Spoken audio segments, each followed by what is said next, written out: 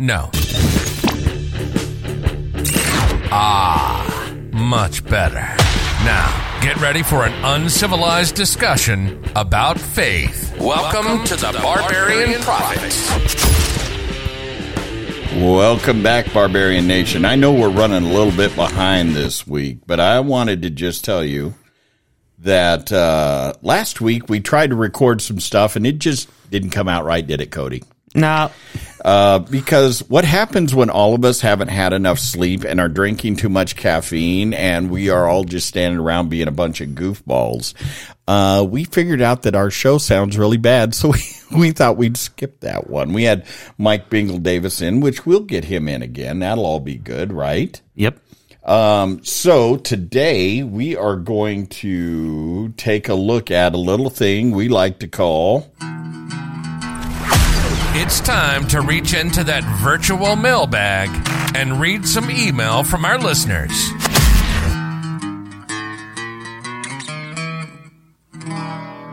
Yeah, so we're going to go ahead and go into some of the questions that have been getting texted to me, sent to me via Messenger, sent to me via my Facebook account. The one thing that I'm starting to make strong connections out there, Cody, is via my book, which I'm going to plug real quick. Are you ready for that one? Yep, go for it. Yeah, so the name of my book is From the Club to the Cross. You can find it on Amazon.com, or you can swing into Cascade Coffee if you're here in Casper. Or you can always drop me a line, and I will send it to you directly, even signed, and it'll cost you nothing more than the additional shipping cost, which almost anywhere in the United States is like just under $4. So, again, From the Club to the Cross, by Bert Eldridge, and it is the story of how I came to know who Jesus Christ is, and step into that time frame of following him from being in motorcycle club life, or as the FBI likes to reference it, gang affiliation.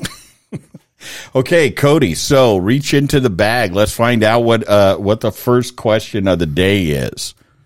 All right. So, first off, is yoga okay for a Christian to do? Is yoga okay for a Christian to do? That's a pretty solid question, right? I mean, yoga is done all over the place in about every gym, right? Right. And we see all kinds of things with that. I'm going to say this about yoga. All joking aside, what we have going there is it is a form of worship, and not Jesus Christ, but it is a form of worship. It's actually very Hindu in flavor. Yoga literally means yoking, or to be yoked to, and a part of yoga is to be yoked to the gods in which you are impersonating. And this is from them. This isn't from me. I didn't make this stuff up. This is all about what they have to say. But what happens is when I don't remember how many poses there are. I'm kind of caught. I don't have that up in front of me or anything, but I do know that they always want to refer to God as the source. If you go into one of those classes and start trying to talk about Jesus Christ or anything like that, or go, I really don't want to be affiliated, I'm just trying to do some stretching here, they are not down with that.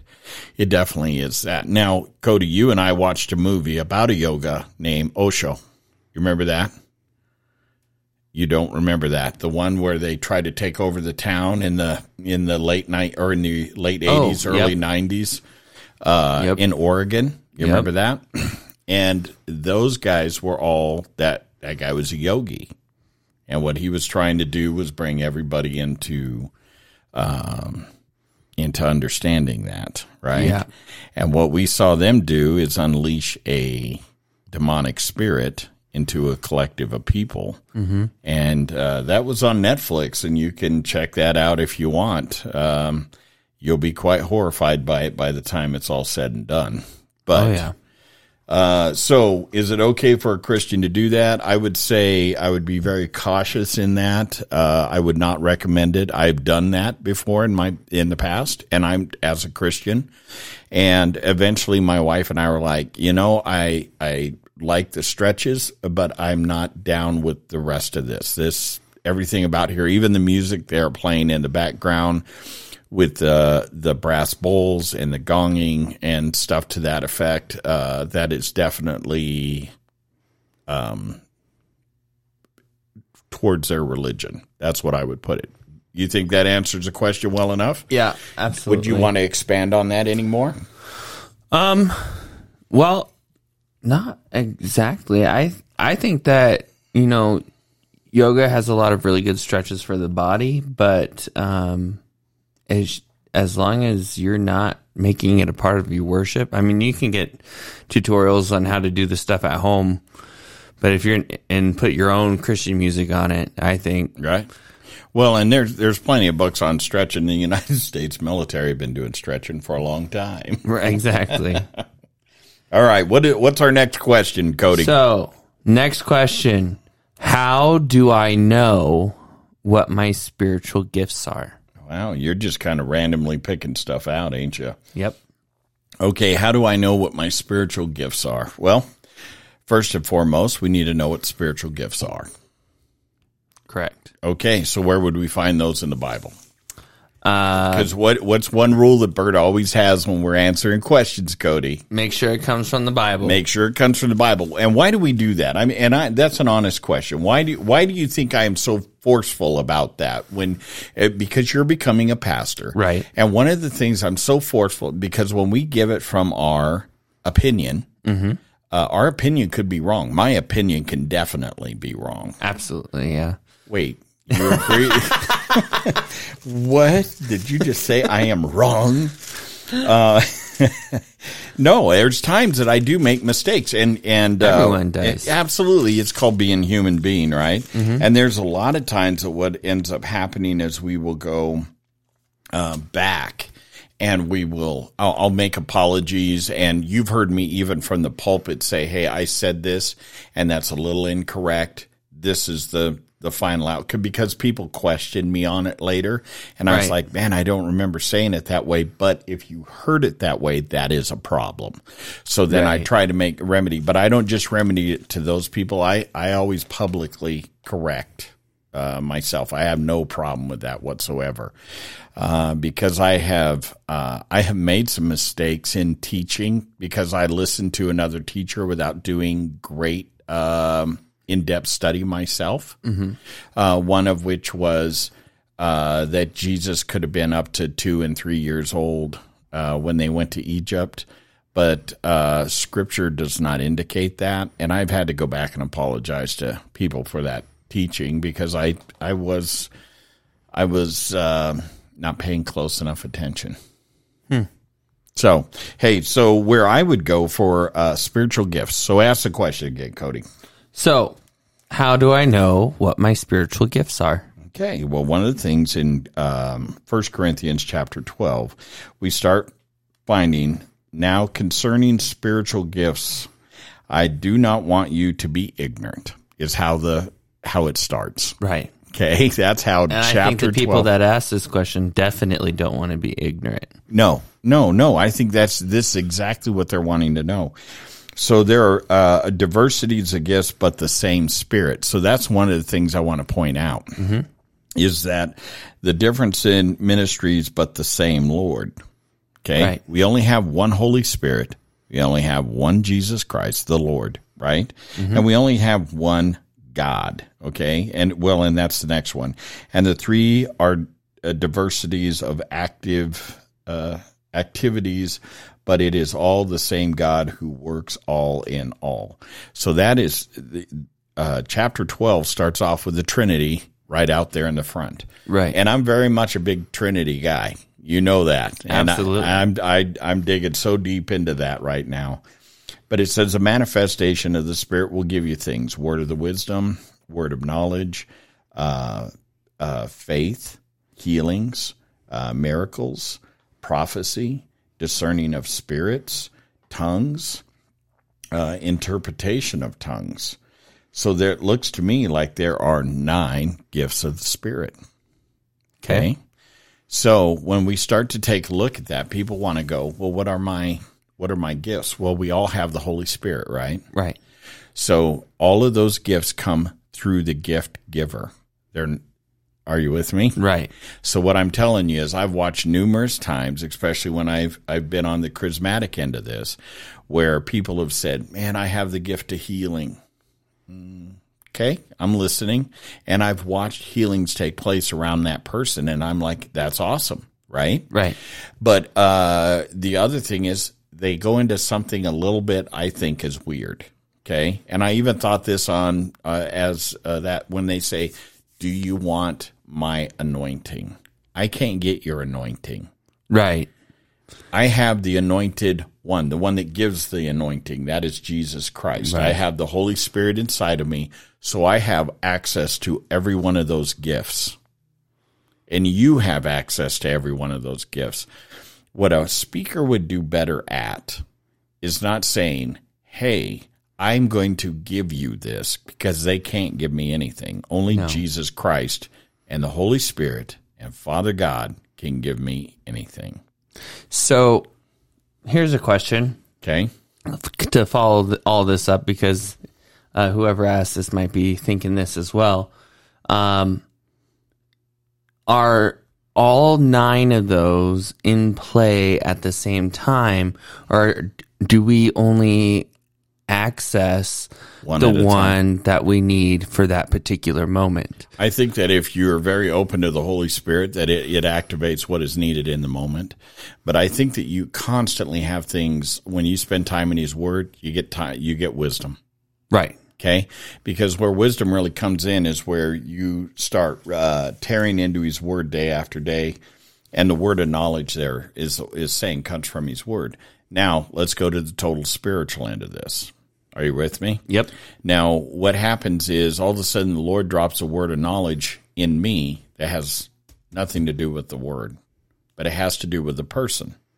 Okay. And He says, hey, and I'm going to use you as an example. He says, hey, Cody is having pain in his neck. Okay. And I say, okay, Cody is a pain in the neck. No, I'm just kidding. No, I say, okay, Cody has a pain in his neck. So what I would do is the very first thing I would do is I'd find out why the pain was there. It wasn't from an accident, or even if it was, what is the rest of the thing going? And in general, what I ended up finding out in teaching people how to pray for other people is you start asking questions, and you'll find that maybe he is stiff-necked and unwilling to turn and look at things a different way, etc. And the Lord is revealing that to him in a physical pain. Are you with me? So when we find that out, we could pray for the healing of the neck, but we need to be concerned with praying for the spirit and the well-being of the person's soul. Right. Does that make sense? Right. And ultimately, we need to make sure that whatever happens, that Christ gets the glory. Christ gets the glory and God's will is done. Absolutely. And I think this really comes into effect when we are praying for someone on their deathbed. Absolutely. And it's not always God's will that that person should continue to live. Well, it is his. I'm going to disagree with that. I mean, on this planet. Yeah, and that's where, I don't it isn't that I am afraid of dying. Right. It's that I just don't put as high a value on, I just see my life as already being extended into the afterlife. Right. So when we're praying for the healing of a person, I mean, that's part of last rites that we do as Lutherans, as pastors, pastoral care, right? Caring for our congregation. What ends up happening is we are praying for the healing of that person, and if that person is taken before Christ during that, they pass away. That in itself is the healing. Right. Okay. And I think we often struggle with that. I think we do because we want God to obey us. Wouldn't you agree? Yeah, but it doesn't work that way, does it? It does not work that way, man. We definitely, are always making sure that what we've got going is His will. And the thing is that when you truly believe in an afterlife, you truly believe in spending time with Christ, then it is a last breath here and the next breath in front of Him, and we move forward. Right. I mean, I have had a lot of people over time, including my grandson, who was like, "What happens when you die?" And when I explain what happens when you die, he's like, "Oh, okay, I'm good now." But I mean, before then, he was falling apart, man. Right. Okay. Yeah. And I think people get to that all the time, where they have that question. But that's where we should always be as Christians. I don't care what denomination, non-denomination, whatever you belong to. You have to keep reminding people of their baptism. That is our security blanket. Next is the mark or the seal of God. And the mark or seal of God is the Holy Spirit in your life. It's not something you're going to get tattooed on you or anything to that effect. Right. And the other thing is that when we start to realize that taking communion and spending time always reflecting on what Christ has done for us and is constantly doing for us, that's the importance of a Sabbath day. Okay, not church day, but Sabbath day, where we kind of take some time to reflect on what He's done for us. And it makes a big difference. Yeah. You know? And the more you realize what He's doing in your life, and the more you ponder and treasure that in your heart, right? I think the easier it is to look at death and not see it as something that's scary. Right. It's not a jerking you away from your people. Right. Is understand that we've stepped into eternity when we were baptized. Yeah. You stepped into eternity right there. That's why I know a lot of people struggle with infant baptism. I do not. I didn't as a non-denominational person or an evangelical. I never had a problem with that. Just because I understood enough that I still know that a person has a right to make a choice. Okay. Now that does have a struggle on this end. It's the right to make a choice. Right. Yeah. But as we see with Philip Melanchthon, is that free will thing is a real deal. And when you see that a teenager, and we'll cover that in another show, we'll just talk about baptisms, just what does it mean to be a Lutheran kind of thing. We'll do that in another show. Okay. So one of the questions we had. Hold on, I want to end the conversation about spiritual gifts with this. Okay. Because I want to make sure that I tap this one thing. When a person tells you, "I can give you my gift," I can't give you my gift. What I can do is introduce you to the gift giver. Second thing is that if you are that person that says, "Hey, you guys," you're speaking in front of a large crowd and you say, "Hey, do you guys want to be able to do this?" Then let us pray that the Lord would release you into this. And part of that becomes your understanding that God that these things can take place.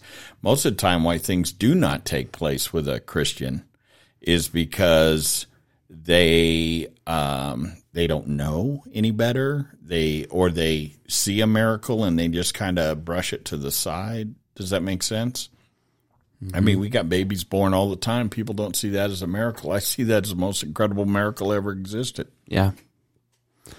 Yep. And I think sometimes we credit miracles to the wrong person. Absolutely. Or the wrong situation. Well, Right. The doctor.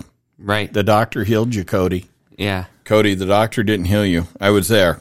The doctor did not heal you. Doctor still will tell you flat out, he don't know what the heck is going on with you. But Jesus brought you out of a coma. Right. That really happened, and the first shiny face you got to see was mine. Okay, and I just want to. I don't remember it. I just want to apologize to you for that little moment of terror. And I want you to know what I was going to do, folks. And I will say this because it was funny. I was going to tell him that I was my grandson, Trent, and that my granddad had passed away years ago. But I thought, that's really mean, but it would be super funny for a guy coming out of a coma. Okay, everybody turn your radios back on. All right. What do you got for your next one, Cody? Well, so do we want to discuss what does it mean to be a Lutheran, or do we want to make it its own show? Yeah. We can make it its own show. I'll just give you a short version of it. You ready? Yep. It means to be a confessing Christian. Okay. It means that we understand what we confess in our belief in Jesus Christ, the Holy Spirit, and the Holy Father. And it's a very, very simple thing. I don't believe most Lutherans know why they're Lutheran, to be quite frank with you. I would agree with that statement. Okay. So, for everyone out there, stay tuned to learn more about what it means to be a Lutheran, and we will continue on with our other questions. Right. But I'll tell you what I would like to do when we do that. I would like to get in a couple other pastors. Oh, yeah. And not just Luther. You know what? Tomorrow, you and me are headed up there. We'll ask this question. Yep. And we're going to ask a pack of Lutherans tomorrow. So I will have this show on by the end of the week of what does it mean to be a Lutheran. And we're going to talk to people that have been Lutheran for a very long time. Most of their lives, if not all their life. Right. And then I think we need to blend this into talking to some people of other Christian faith-based religion. Yep. Okay. All right. Sounds good. So let's go on with another one, Cody. What else you got? All right. So, are there really Anunnakis?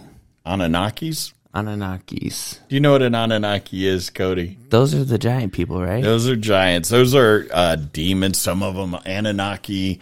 Oh, it all depends on which. Because it comes from in Genesis the Anakim, right? No. Well, yeah, but the Nephilim. Okay. Yeah. Okay. And Anunnaki is just an alien thing. And so here's the deal. People ask me all the time, back in Genesis, I'm pulling it up real quick here. Genesis, I'm pulling it up via my Bible, not an app, just so we're all aware. Chapter 6, verse 4. This is where all this stuff kind of starts to come from. And it says, and there were giants on the earth in those days, and also afterward, when the sons of God came into the daughters of men, and they bore children to them. Those were the mighty men who were of old, men of renown. Now, one thing I want to make mention of to you is that most people do not read that. They don't read that right. Are you with me? Mm-hmm. And what I'm saying is it says there were giants on the earth in those days, comma. So let's just pause there for a minute. So there's already giants. There was already some giants on the earth, okay? Rob Skiba is a person I look up. He passed away from COVID. I find it very curious that guy passed away from COVID, by the way. But he did die from COVID. I'm not calling that a conspiracy theory. Maybe I am. But anyway, what I'm saying is he was a guy that did studies. You can look him up, Skiba, Rob Skiba. You can look him up on YouTube. He did a thing called Akron Rising and gives some very good explanation of Anunnaki, etc. But the other thing is that when it says there were giants in those days and also afterward, when the sons of God came into the daughters of men. There's a lot of wrestling with that phrase out of the Bible, okay? But there's other books called the Book of Jasher, okay? These are apocryphal books. There's other books called Jasher, the other book called Jubilees. You can read up on some of that stuff in there. There's also Enoch, which, by the way, all those hidden books of the Bible are not hidden. You can buy them on Amazon. They're not that complicated. Mm-hmm. But I would definitely pay attention to who wrote them.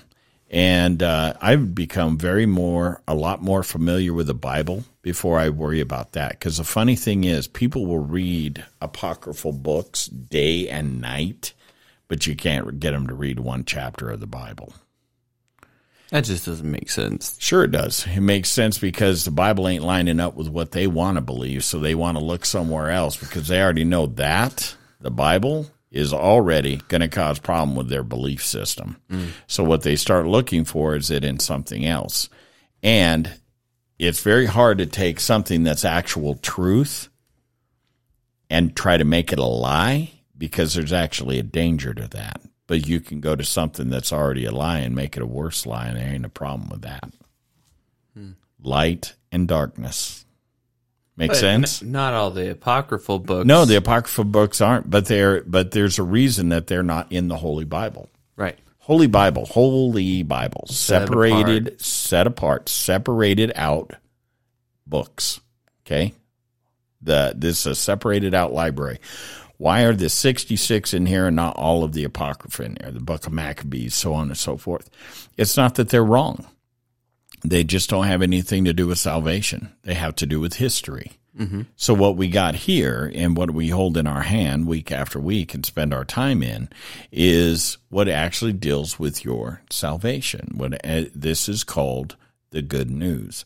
And even though you'll get an argument from some churches, the Old Testament and New Testament are very, one shows God's wrath and the other one shows God's love. I would say both of them show God's love and both of them show God's wrath. Yeah. And the reality is the Old and New Testament, I mean, even when we have communion, I prefer to use the word covenant. On occasion, they slip the word testament in on me when I say, and this is the Lord's new covenant, or this is the Lord's new testament when we're taking communion.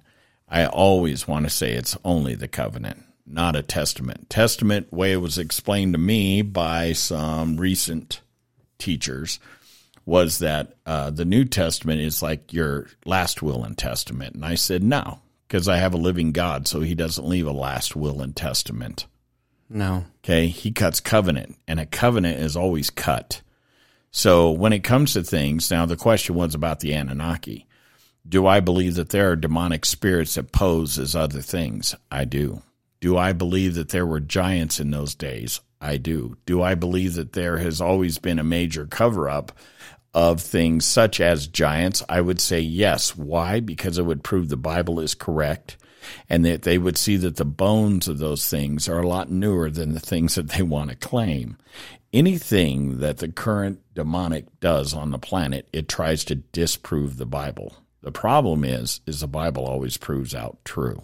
Mm-hmm. Are you with me? Yeah. So when we talk about Anunnaki, I cannot remember the young man's name that sent that one in, but I would tell you this, and I know you're listening, brother, is that when we start looking at those things, they're fun and exciting to look at.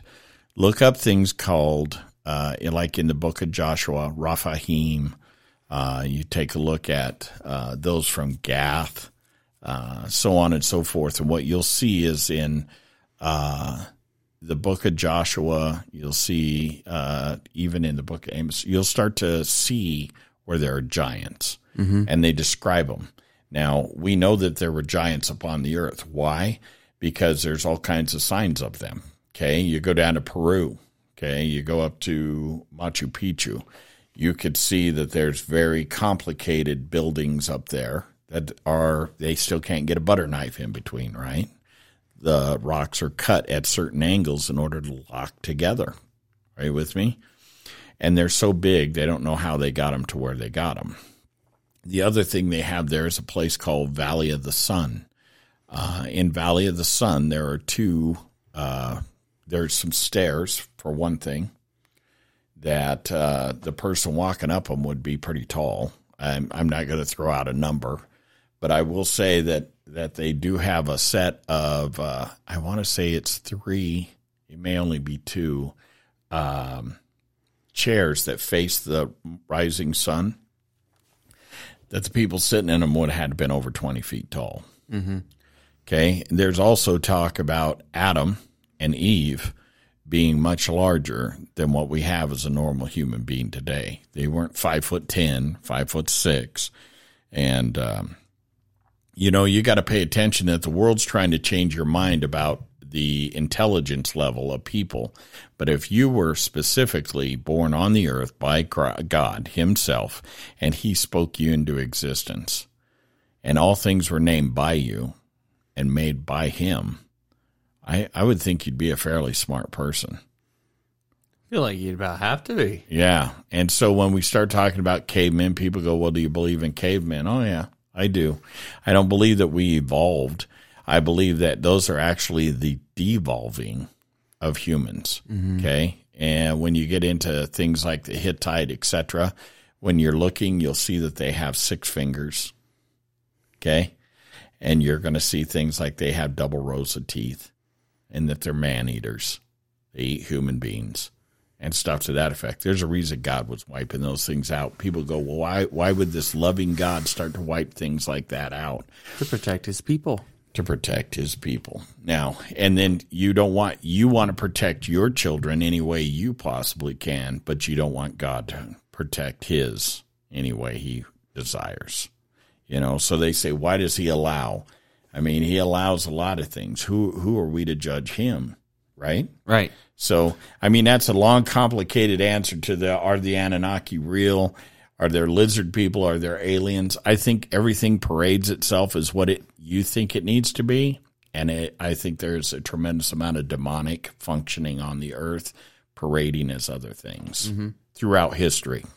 So, with that... there's a lot of Christians out there. They read the Bible. They read the New Testament. They see where Christ cast out all these demons and everything. And then they get to today, and they're like, demons don't exist. They're not real. Yeah, they're all gone. They all died. Yet we make movie after movie. Right now, I'll guarantee you look in your movie house today, and there's probably 50% of them are about some type of demonic possession or a ghost or something to that effect, right? Right. So, I mean, even society can't be so stupid, okay, to think that the demonic does not exist. Yeah. I mean, it obviously exists. They make movies about it. Yeah. So when I was younger in high school, about a junior in high school, we went to Richard Young, which is a mental health hospital in Kearney, Nebraska. Wait, did you go there of your own free will? It was a field trip, yeah. Okay, I'm just making sure they didn't for psychology. Did they pick you up there, or I'm just teasing? Go on. So, anyways, we go through and everything, and then we have like this little time for Q&A, and the whole time, like this place just feels like a not good place to be.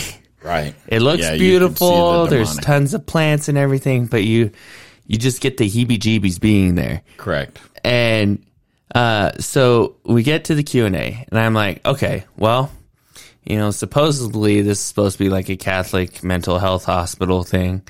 And so I'm like, okay, so, how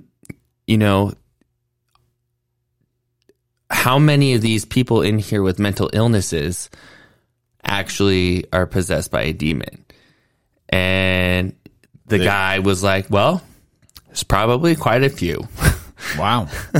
Oh, so they acknowledged it. Oh, they acknowledged it. And they said most likely that it would be the ones that are either bipolar or schizophrenic. Yeah. And... Well, go on.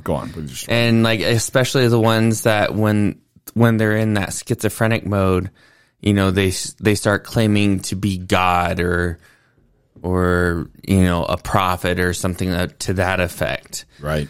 Well, and because they want to identify as something scripturally. Right. Okay. There are prophets, Oh, yeah. Yeah. And I'm there not are saying that there aren't. No. What I'm saying is that's what they're trying to duplicate. So don't think that we're trying to say there aren't prophets and there aren't evangelists, preachers, teachers, and apostles. Those things exist. Yeah, absolutely. Apostles are leaders of churches. We call ours a bishop. Right.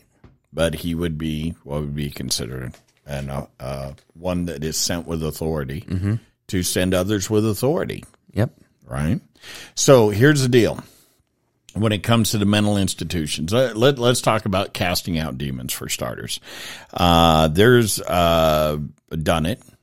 I definitely believe in doing exorcisms. There is things called deliverance, but you're not delivering a pizza, so you probably better pay attention. But when it comes down to doing actual exorcisms, exorcism literally means to bind by oath. Are you with me? Mm-hmm. Bind by oath. And the reason that an exorcism is done much differently than dealing with deliverance is because there literally is a binding. We are given the keys of office. Right. Okay? and we literally bind the demonic and we bring them to trial before Christ, and Christ condemns them, and they are cast into the lake in that moment. Okay, not to return. Right. Deliverance, most of the time, is dealing with emotional issues or stuff to that effect. But, even in all the times that I've done this, we do a couple of things. One is we start doing a deliverance thing. And the reason we start with deliverance is to see if we are just dealing with some emotional luggage, some spiritual damage luggage, stuff to that effect. And the other thing we start looking to see is, do we need a doctor? Because there are times that you have a person that does have schizophrenia, for example, right? That they need medication. Yeah. Okay. And there are people that are chemically unbalanced people that they came through their life or they get to a certain point in their life where they become chemically unbalanced, like they go through a change or something. And I'm going to give you a strong one here is my mother. My mom had to be on medications to help her. She didn't feel like she needed them, but we knew she needed them because depression came about with that and anxiety came about with that, stuff like that. And it wasn't that my mom had a demon. What my mom needed was some medical help. And there's so often that we try to, that especially in the Christian realm, we can have a tendency to go, it's demons, we need to get them cast out, when sometimes they need a doctor. So we should check that part first. And, well, not first. The very first thing we should do is ask God what we should be doing in this. Right. And if he ain't giving you a strong answer, then we go to the doctor. How's that? Yeah. And then we start progressing forward from there. It doesn't mean that we don't help the person. What it does is it means that we ask God if we are supposed to. Because I have seen where people have done demonic deliverances that turned bad. Right. Where the people in the room became possessed. Or I won't call possessed. I'll say oppressed. They became attacked to the point where it started to destroy everything around them. Anything he had access to, it attacked. Mm-hmm. Their children, their physical health, everything you see in Job.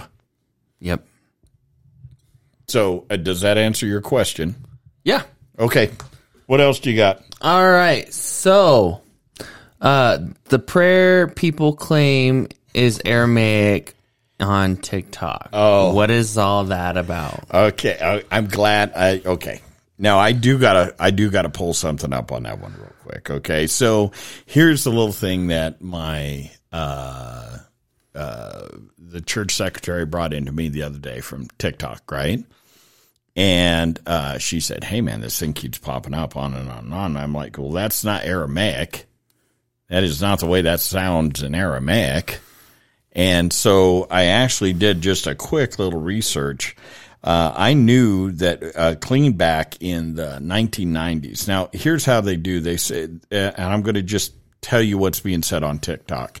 It says, archaeologists discover a scroll in 1892 that led to the discovery of the Lord's Prayer. When properly translated from Aramaic directly into English, actually begins with the word, O cosmic birther. Of all radiance and vibration. No. I didn't even have to. I went to Snoops. I mean, like, I don't even trust Snoops, like, ever. Okay. But even they're smart enough to go, no, that is incorrect. I knew that even long before I became a Christian that I'd heard things like this before, and it was always either Wiccan related or very New Agey. Okay. Mm-hmm. Part of the people that are in tune with the source, and they like to call God the source because calling him the Father is offensive to them. They don't like to call Jesus the Son. They like to call him the Word because the other is offensive to them. They don't like to call the Holy Spirit, Holy Spirit. They like to call him the Spirit that guides because the Holy Spirit is offensive to them. Are you with me? Yeah, and the Spirit that guides can be any spirit and not the one true Spirit. That is correct. So here's their flag on this. It says, A Facebook post phrases this Lord's Prayer is a mystic author named Scholar Neil Douglas Klotz. And as Douglas Klotz wrote the Prayer of the Cosmos, and he published it in 1990. The transcription of the Aramaic words in English characters is not meant to be formally scholarly translation. Moreover, he told us the idea that there's one true and original or correct translation of the Lord's Prayer doesn't square with reality. Well, I'm going to tell you, there is a prayer, the Lord's Prayer, that does square with realities, because a couple of things here real quick. Our Father who art in heaven gives that gives God the Father a location and where he rules from. Yep. Our Father who art in heaven, hallowed be your name. Hallowed means holy, so holy is his name. Nobody else can claim that. You will not have a demon saying, I am the Holy One. He will not do that. He can't. He can't. It's literally impossible for them to do so. Holy be your name. Your kingdom come. Your will be done. That always shows you also a direction and how we know it's proper. Because what happens is this all comes when the Lord's Prayer came about. The Lord's Prayer was not a brand new thing, just so we're all aware. There's a Jewish prayer that does go along this. But he starts to say some things in there that really cause people to pause for a minute. And one of the things that he says is, your will be done on earth as it is in heaven. It all of a sudden gave permission for things we just talked about, dealing with a person that's demonically possessed. Yep. What you have decided in heaven, we want it done here on earth. We want heaven to invade earth. We want a complete collision that paradise is definitely here in the moment. Absolutely. Okay, and your will be done on earth as it is in heaven. Give us this day our daily bread. Okay, one thing to remember about that is that we're given the moment we're living in, for starters. And the second thing is that giving us our daily bread also is in Jesus Christ healing us with his broken self, being the bread of communion. Okay, so there's a couple of avenues there that he's laying out. They did have a prayer in the Jewish faith, which states about giving the bread, blessing it because you bring it forth from the ground, right? Right. So all this is starting to tie together. And forgive us our what? Trespasses. As we do what? Forgive those who trespass against us. Oh, my good gravy. You know what that's called? That's called the nail in the coffin. That is where you only get forgiven the way you forgive others. It means if you want to stand as the judge, that you, and this is very anti-Jewish, the Jewish prayer would have not, they said, and forgive us our trespasses. And then he goes, because that's literally a sin against other people. Right. Okay, a trespass against them, that other person. And what ends up happening is Jesus adds to it and says, as I forgive me like I forgive. And they're like, wait a minute, I don't forgive anybody, They're like, no, we hold on to things forever. And that is definitely not right. Makes sense? Yeah. Okay, so... and then, and lead us not into temptation. We can go into that one. We can do a whole show on this thing. Lead us not into temptation. It is, let us not tempt you, Lord, is what that means. Let us not tempt you to destroy us. Right. Okay. So don't let us lead down that way. Shut us down. Make sure we're on the right path. But deliver us from the evil, the way that should be said. I mean, I know our church says it, deliver us from evil, but the way that I've always read it is deliver us from the evil one. We need to remember we have an enemy, and he hates us. Yeah. And he is trying to destroy us every single day. He's prowling like a hungry lion. Absolutely. Doesn't mean that he is one. It means that he tries to be one. Right. There's only one Lion of Judah, and he's trying to impersonate. Right. Are you with me? So, does that cover the Lord's Prayer thing well enough, you think? I'm going to tell you, the one that they have on TikTok, don't buy into that garbage. You start spewing that thing somewhere around me, I'll tell you to shut it up. All right. So, is a marriage certificate needed for God? This was a great one that was asked by a close friend of mine. And he said, so he texts me and he says, hey, is a marriage certificate needed by God? And I'm like, let's just tap into the law of Moses for a minute. Is a certificate for divorce needed?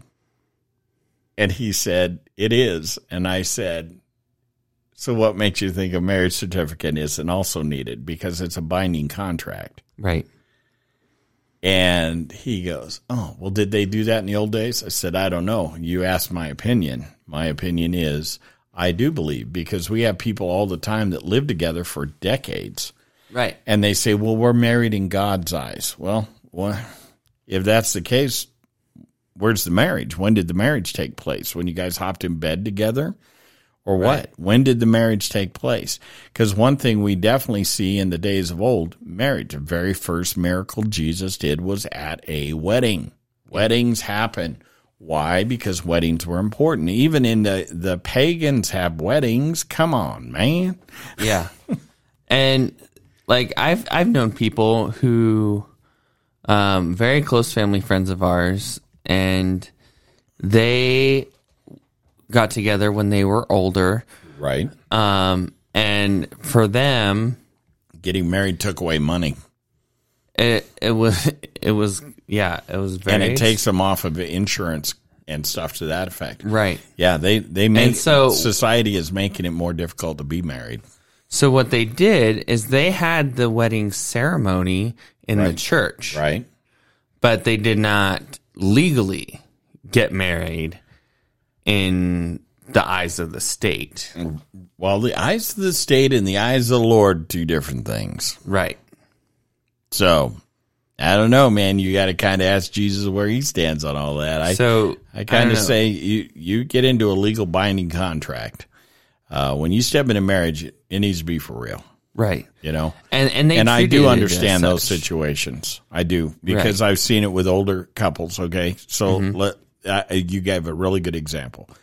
You have, let's say, a man is 70 years old, and his wife passes, and he meets another lady, and she's 70 years old, and her husband had passed. Now, both of those are no big deal, right? Mm-hmm. But if they get married, the state all of a sudden reduces her income, which now was what her husband made. Are you with me? Mm-hmm. And his is high. All of a sudden, they'll chop hers in half when they come together, and it'll be half of whatever he makes. And the state really causes problems for people doing that. So I think we just have to address that with Christ and with the couple as we stepped into that. Right. Okay, fair enough? Yeah. All right, you got time for one more question, Cody. A short one or a very long one? I don't know. You tell me which one, and I'll tell you yay or nay. How about the John 3:13? Oh, John 3:13. Let me go to my. So, you read John 3:13, and I'll ask the question. All right. Okay.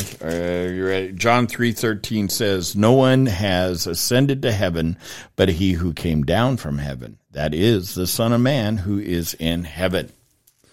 So the question is, what about Enoch and Elijah? Good question. I got to tell you that's a good question. All right. Now, I know who asked this question. His name is Stan. Stan the Man. Stan the Man, here's the answer to your question. First, it does not say that Enoch was taken to heaven. Okay? That is found in the book of Genesis, chapter 3, I believe. And what it says is that he walked with God and was not, for the Lord took him. but it does not say where the Lord took him. Right. Okay, so that would mean that we have an assumption.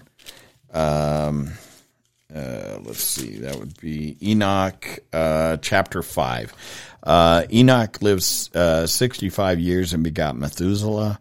And after he begot Methuselah, Enoch walked with God. It means that he was a prophet. Walked with God 300 years and had sons and daughters. It means he had a whole stack of them. So all the days of Enoch's life were 365 years. And Enoch walked with God, and he was not, for God took him.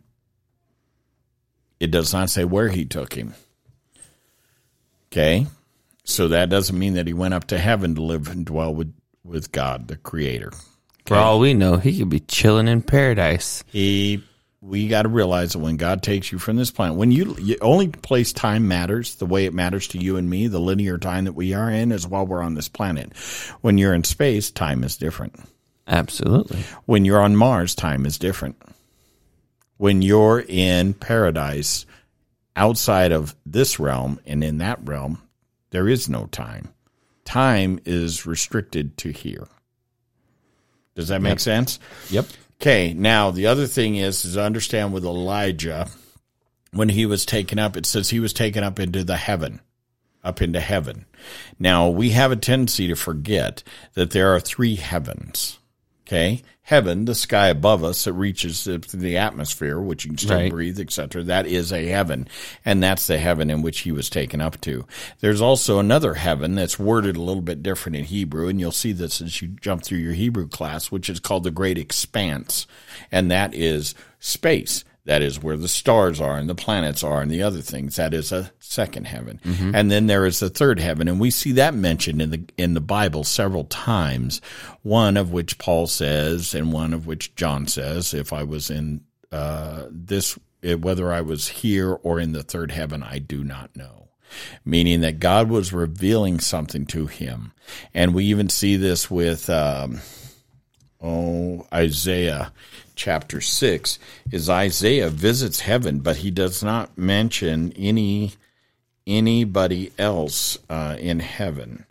I'm going there. Give me 1 second. I'm almost there. So Elijah, when he goes to heaven, Isaiah goes to heaven. He even tells you when. It says, in the year that King Uzziah died, I saw the Lord sitting on his throne, high and lifted up, and the train of his robe filled the temple. Above it stood seraphim. Each one had 6 wings, with 2 to cover its face, and 2 to cover its feet, and 2 of which he flew. And one cried to another, saying, Holy, holy, holy is the Lord of hosts. The whole earth is full of his glory. And the posts of the door were shaken by the voices of him who cried out, and the house was filled with smoke. Now that is the heaven in which God lives. Okay? So is it impossible for a man to be there? No. It is possible for him to be there. But what they're saying when they did not say they went to live there with God. Even he is there very temporary. It says, that, and I mean, that is a whole sermon. I love that sermon, Isaiah chapter 6, one of my favorite sermons to preach. But it does talk about him being an unclean person with unclean lips, coming from unclean nation, right? Mm-hmm. And that what they do is he puts a coal, the seraphim puts a coal to his lips, and then he is cleansed. And he says, but here's the one thing I always find amazing about that story is that anybody that when they come in contact with an angel, or when they come in contact, except for Mary, by the way, and when they come in contact, they fall on their face. They become afraid because the glory of God shines on those who are around him all the time. Mm-hmm. Even Moses, when he kept returning from the mountain and being in the presence of the burning bush and being in the presence of the Father, began to glow. He began to radiant. And you can tell when a person is being set free from Christ, you will see that radiance. Are you with me? Mm-hmm. So one of the things is, did those guys go to the third heaven? I don't think the Bible really states that they did. When it talks about Elijah, it says that he saw him raised up into heaven. That is much different than when Stephen in the book of Acts says the heavens opened and he could see Jesus at the right hand of the Father. Right. Are you with me? So that answer that question, you think? I think so. Okay. What else do we got? Anything else? Just that top one. Oh, well, there. Just give me that one question. All right. So I'm not trying to be facetious or anything, but this is an actual question someone's asked. So this is not my own question. Am I, Cody, your permanent sidekick? Are you my permanent sidekick on the Barbarian Prophet? I would say you're my most common sidekick on the Barbarian Prophet. Cody, you are a very good co-host, and I'm very appreciative of you. And I know that people enjoy your conversations. And even when you do other things like when you do talking with Rocky, when you go on to Warriors of the Word, and you give that, people get a lot from the things you have to say. So I hope that you're, I don't know that you're permanent, because none of us are permanent in any spot, right. But I'd say you're probably one of my greater sidekicks. And I like the fact that you have the courage to get on here and talk, which a lot of people don't. Yeah. All right. So is that cool? Is that a strong enough answer, you think? Oh, I think so. That works for me, at least. I don't know if it works for whoever asked it. No, I'm pretty sure it does, because they're going to say, we just want to keep hearing Cody talk, so Bert just ain't talking by himself. So, all right. Well, people, it's time for us to kind of call it a day. And I just want to tell you, thank you so much for tuning in. And thanks for sending letters, and thanks for asking questions. I hope that I did answer them. I know I answered most of these questions back to people when they asked, but I wanted you guys to realize that in the old mailbag, I actually do get some questions. So, Cody, again, thanks for being here today. Absolutely. And yawning so often to make me yawn so often. Come on, man.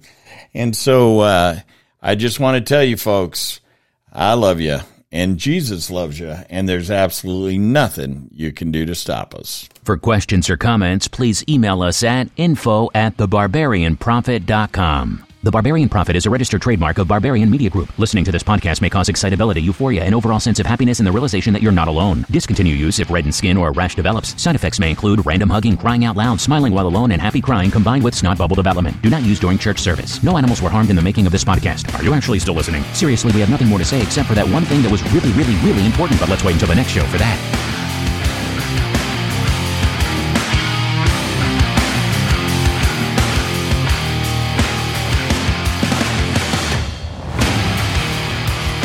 Just keep sending those letters. Don't forget to reach out and buy a book for somebody that doesn't know Jesus. From the Club to the Cross. Right now it's currently selling on Amazon, and it has been definitely leading people to ask questions about Jesus. That if Jesus can take some idiot like me and save him, then he can take you and save you. So God bless you. See you next time on The Prophet.